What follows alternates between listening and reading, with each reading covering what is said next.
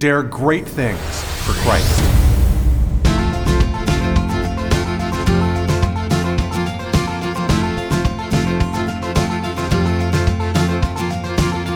Christ calls us to dare great things. In the marketplace, as well as in the mission field, there has never been a time like the present for the spirit of the Catholic entrepreneur. Now is the time for men and women of great courage and great vision to engage our church and our culture. Now is the time to dare great things. And here is your host as we dare great things, Father Nathan Cromly, the president and founder of the St. John Institute.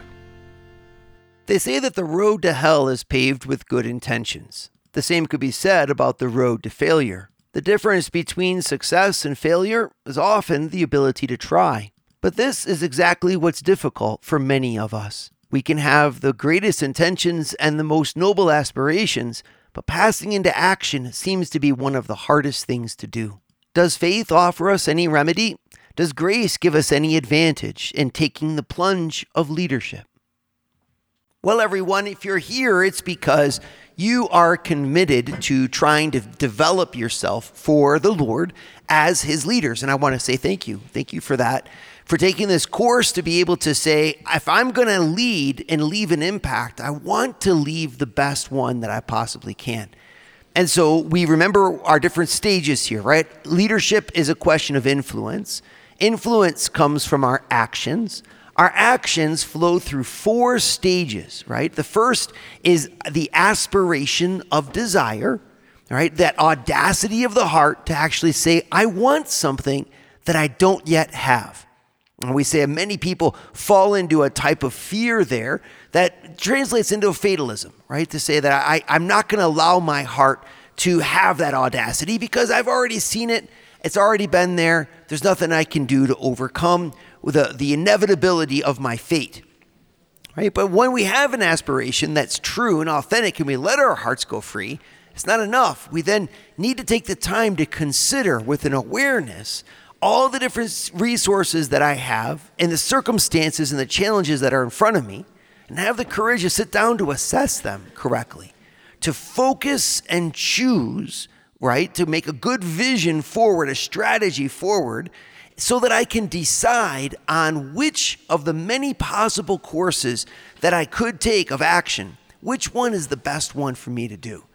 When I've done all of that, I've made a good plan, right? And so you're like, well, what's after that? Well, I know what's after that is this really difficult moment where we have to decide if we're going to do it or not, right? And the ancients called this moment a moment of imperium. Imperium, I-M-P-E-R-I-U-M. That moment is the do or die moment where I decide if I'm going to stay in potential and stay where I'm at, or if I'm going to commit myself on the outside with real resources and potentially run the risk of losing something in order to attain this goal that I do not yet have. So it's really kind of a doorway that I have to pass through. And if I pass through it, well, then I'm in the full field of action. And I've made a plan, and now I'm executing that plan. And I've got to navigate all the minefields that entails in order to, in the end, share the fruit of what I've got by leaving a legacy behind, right? In my act of engaging my team, of collaborating with other people, sharing in the whole enterprise of leadership so that I can really make the impact in the hearts of those around me that is the consummation of any human influence, right? So those 4 stages, aspiration, understanding, drive, and engaging others, they all hinge on this doorway moment where it's almost like a little boy who climbs up to the top of a diving board in order to execute a dive. And all of the people are on the side and they're saying, you can do it, you can dive off the diving board. And he's practiced it and everything's been fine and dandy until he gets to the edge of that board. And then he looks down at the pool and he sees his friends all there standing and he freezes up, right? You say, oh my gosh, like all you have to do is jump. Right? And it's true, if he jumps, then he'll dive in the water. Jump and put your hands above your head and you'll make it into the water. But will he jump or won't he jump? Well, if he doesn't jump, he will never have executed the dive. Well, no, it's not true. He practiced and he practiced. I know he practiced, but he never got to the point of jumping off the diving board and actually doing the dive, which means that no matter how much work he's put into it, he can't yet claim success, right? When it comes right down to it, we just have to accept that 80% of success is showing up. And yet often that's the hardest part of the whole action. And it varies by different people's temperaments. Some people are very active folks, and it's not hard for them to simply pull the trigger, so to speak, and pass from planning into execution. But other people are really plagued by not being able to pass beyond the point of their good intentions and their good plans into an execution that will make them successful. And you'll see folks like this. They're constantly there on the sidelines with great ideas, but when you try to get them to engage, they demur. They step to the side. What is that? And why? How is it that I can make the right engagement and learn to master those situations so that I can be the good leader that I know I have the potential to be? Well, when I look at the life of our Lord and the life of St. Paul and the life of the saints in the Bible, I'm amazed to see that this is actually a quality that matters a lot to Christ. He says, let your yes mean yes and your no mean no. And he says that at the end of our days, we'll be judged based on our actions and on how we treated and what we did or did not do to the poorest of the poor. There's even a passage where he says, it is not all those who say, Lord, Lord, who will enter the kingdom of heaven, but the one who does the will of my heavenly Father. Now, you can overemphasize things and make yourselves, completely scrupulous about this. I'm not saying to do that, but I am saying that there's a value that comes from passing through that doorway into execution that is incalculable in terms of making us mature in our humanity and passing from adolescence and childhood into the full responsible adulthood. All right. And if we don't pass through that, or we demur again and again, we can miss the opportunities for leadership, which will eventually cause resentment in the ranks of those who follow us. If I was to take a poll of everyone underneath you who's influenced by you and ask them what they think of your leadership, could you imagine what the results would be for someone who's always afraid to make decisions? Or if you make decisions and then you simply fail to execute upon them time and time again, it's actually going to be impossible to lead. And the same goes, of course, in marriages. And I'm thinking, some humor, right, of the amount of times that I've heard complaints from wives that they just don't understand how to motivate their husbands into action. Right? Now, of course, I know it goes both ways, but at the same time, it's humorous to see the tendency of a nagging spouse who gets frustrated that their nagging proves ineffective. And usually I'll suggest to them that if your nagging hasn't worked in the past 20 years, maybe it's time to try a new method, right, of motivation. But the problem is the same, and it's not just in marriages. There's a problem that happens for leaders everywhere. How do I get folks to do the great things that I know that they should do? Teachers wanting to move their students to actually do their homework, right? Or preachers who want people to actually come to church. I mean, we have Bible studies, we got classes, and it's the same 7 people who show up to every single thing that the parish does. Like there's 7,000 people in the parish, but only 7 are coming to the actual stuff that we do. Why is that, right? And it's the great realm of motivation. People can be all in agreement that things are really of value intentionally and on the inside and theoretically. But getting them to pass through the doorway of implementing those things into their actual life, wow, that's a whole nother riddle. But it's a riddle that the church has a lot to say about, beginning with St. Thomas Aquinas, and I want to share that with you. Would you like to hear more from Father Nathan? Join the St. John Leadership Network and receive a 2-minute glance at the gospel every Sunday morning right to your phone. To learn more, go to www.stjohnleadershipnetwork.org/member and join for free today. From the time of its inception, the Catholic Church has been working in the field of human action, trying to understand it, motivate it, shape it.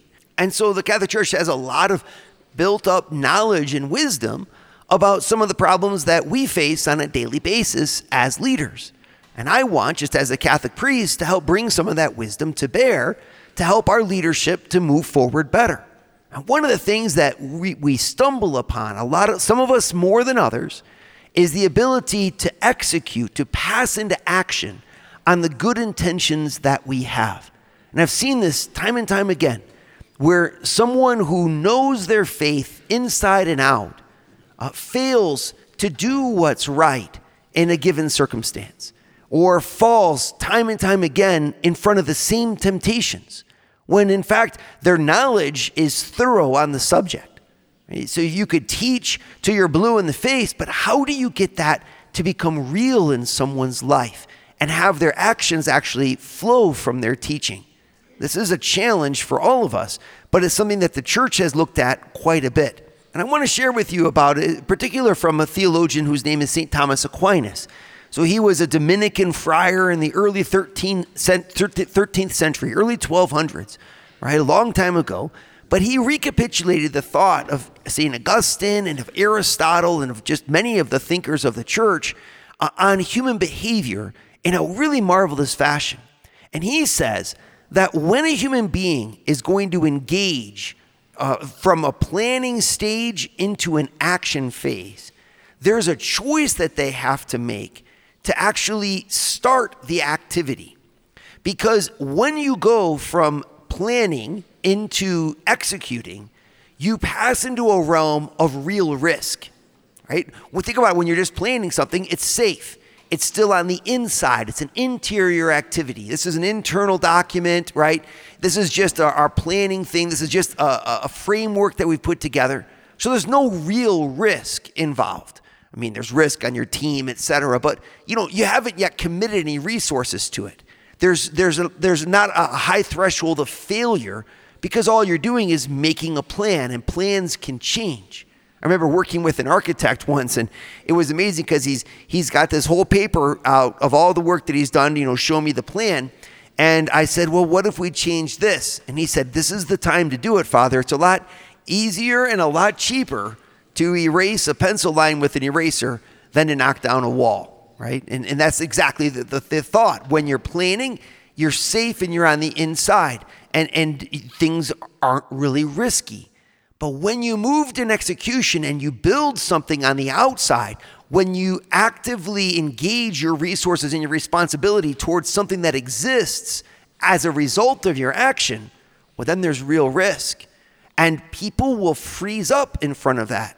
And so there's a special motivation needed to go forth into the action.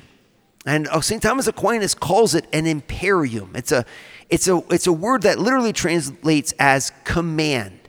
The command of your intellect, he says, your mind, to your will, saying, do this, right?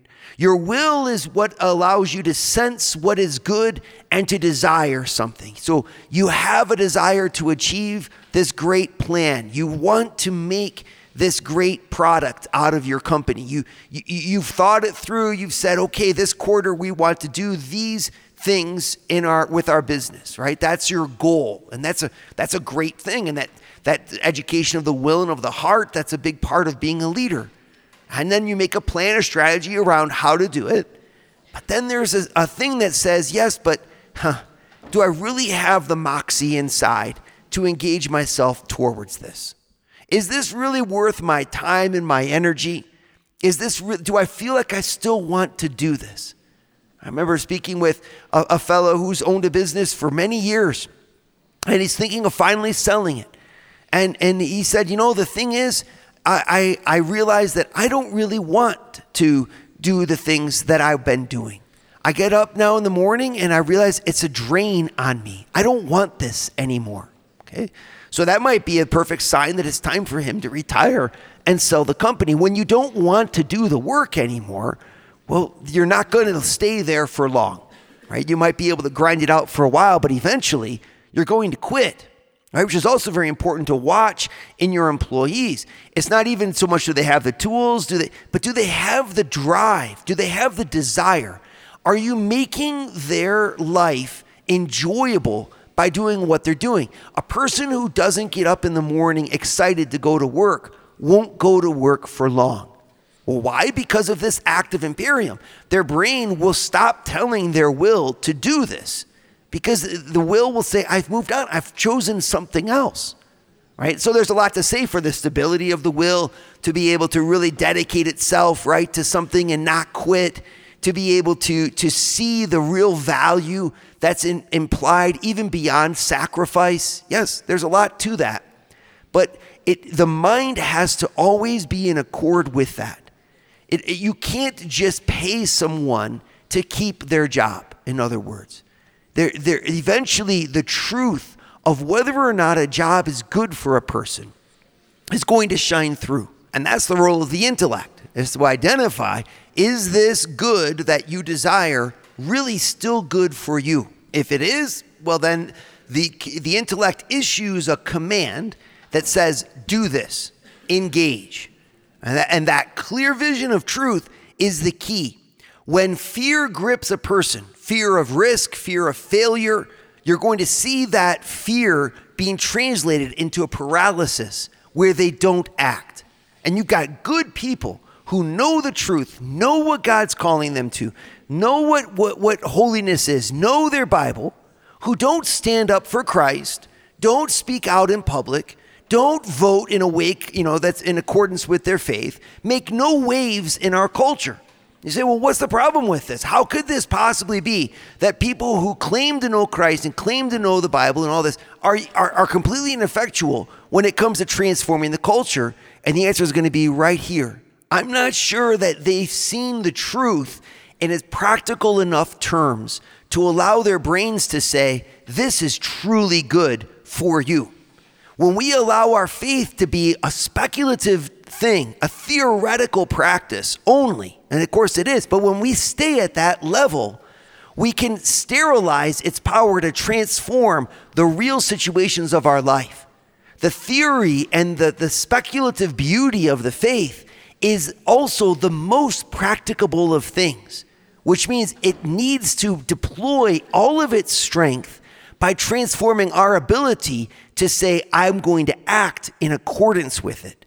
Do this by our minds to our will. Engage in accordance with the truth of the faith. Faith is a very practical thing. And by engaging in it, we make the influence Christ has called us to make in our society. Would you like to start your Thursday mornings with a scriptural leadership lesson?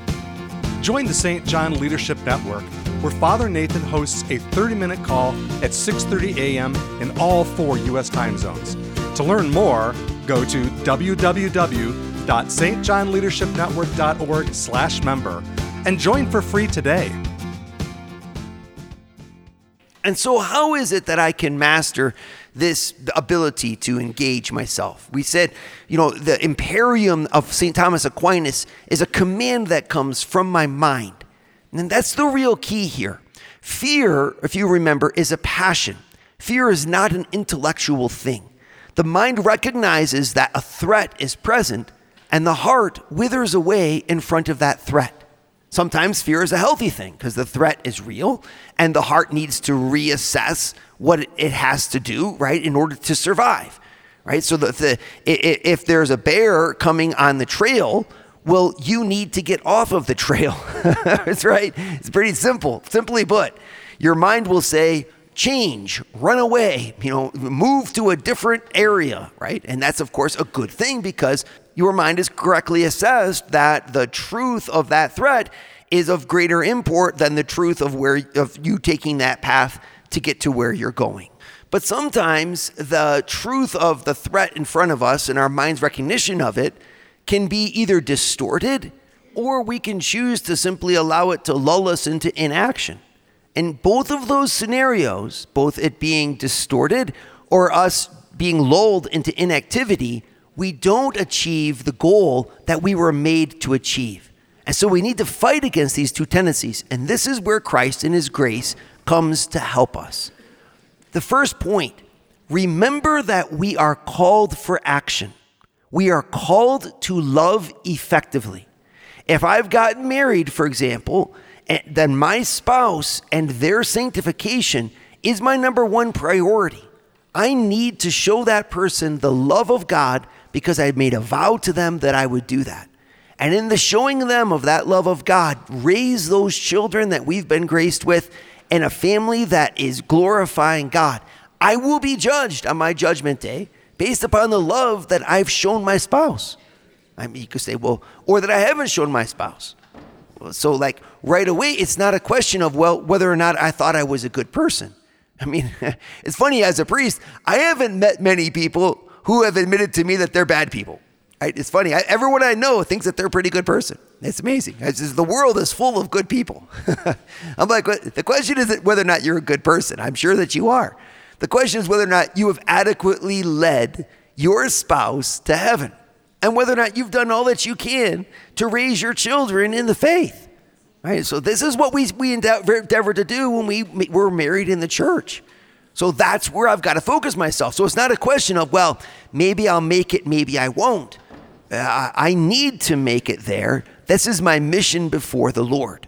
Right? So in this way, it's not inaction or paralysis is a failure. It's actually the greatest failure. It'd be better to make a lot of mistakes and eventually fail your way into success than it would be to stop trying. Because in that scenario, we recognize that the grace of Christ is going to be with us to help us to correct as we go along. I love the image that some people use of a GPS, saying that God is like a GPS, because it's really very true. The GPS works when you're driving. And if you make the wrong turn, it recalculates the route forward. There's always going to be a way to get to the destination. You know, the GPS is never going to suddenly say, and now there is no hope, abandon ye hope, I'm turning off. That's not what the GPS will do. It'll always recalculate based upon your decisions. But you have to keep the car moving. Well, God in his grace works deep inside of us to help us to say, well, there you made a mistake, recalculate, to re-find your way forward.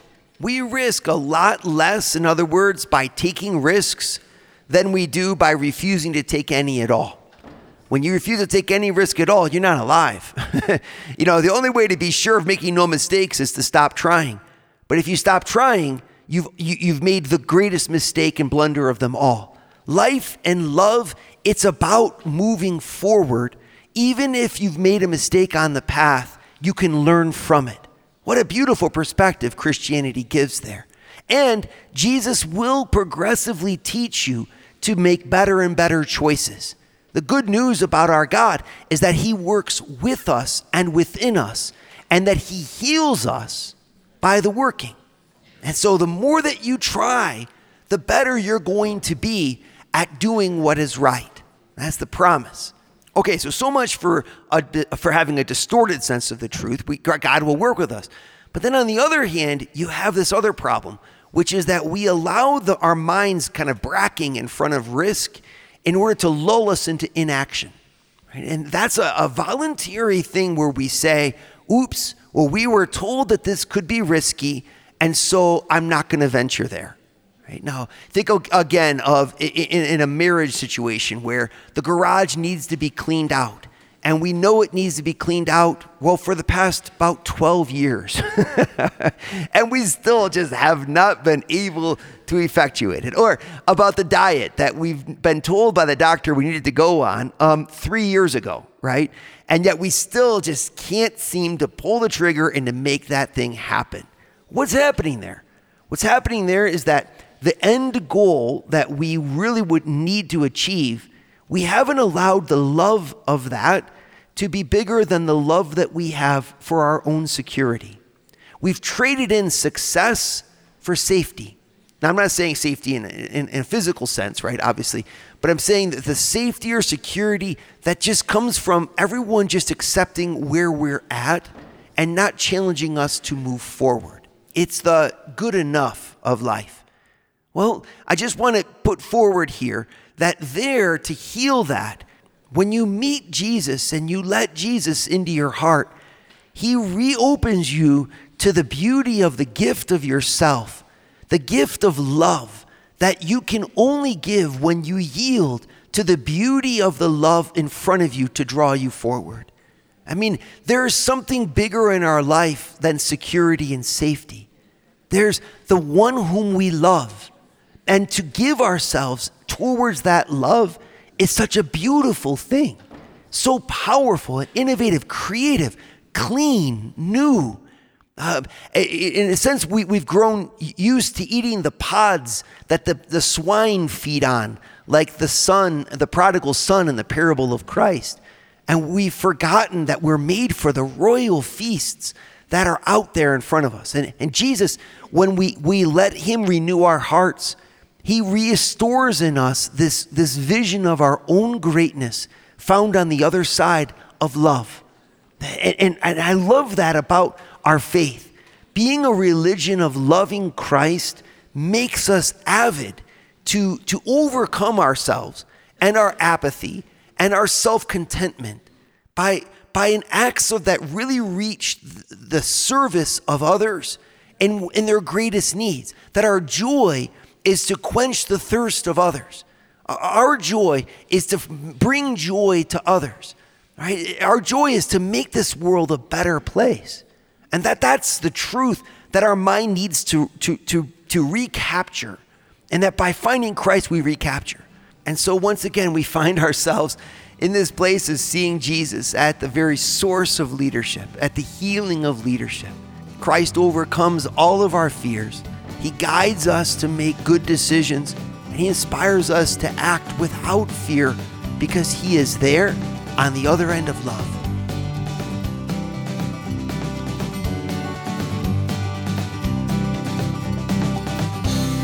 Dare great things for Christ. Share your feedback with Father Nathan. Send us an email at info@stjohninstitute.org. That's info@stjohninstitute.org. And don't forget to subscribe to premium video content to form, unite, and inspire you at Eagle Eye Pro on our website, eagleeyeministries.org. That's eagleeyeministries.org.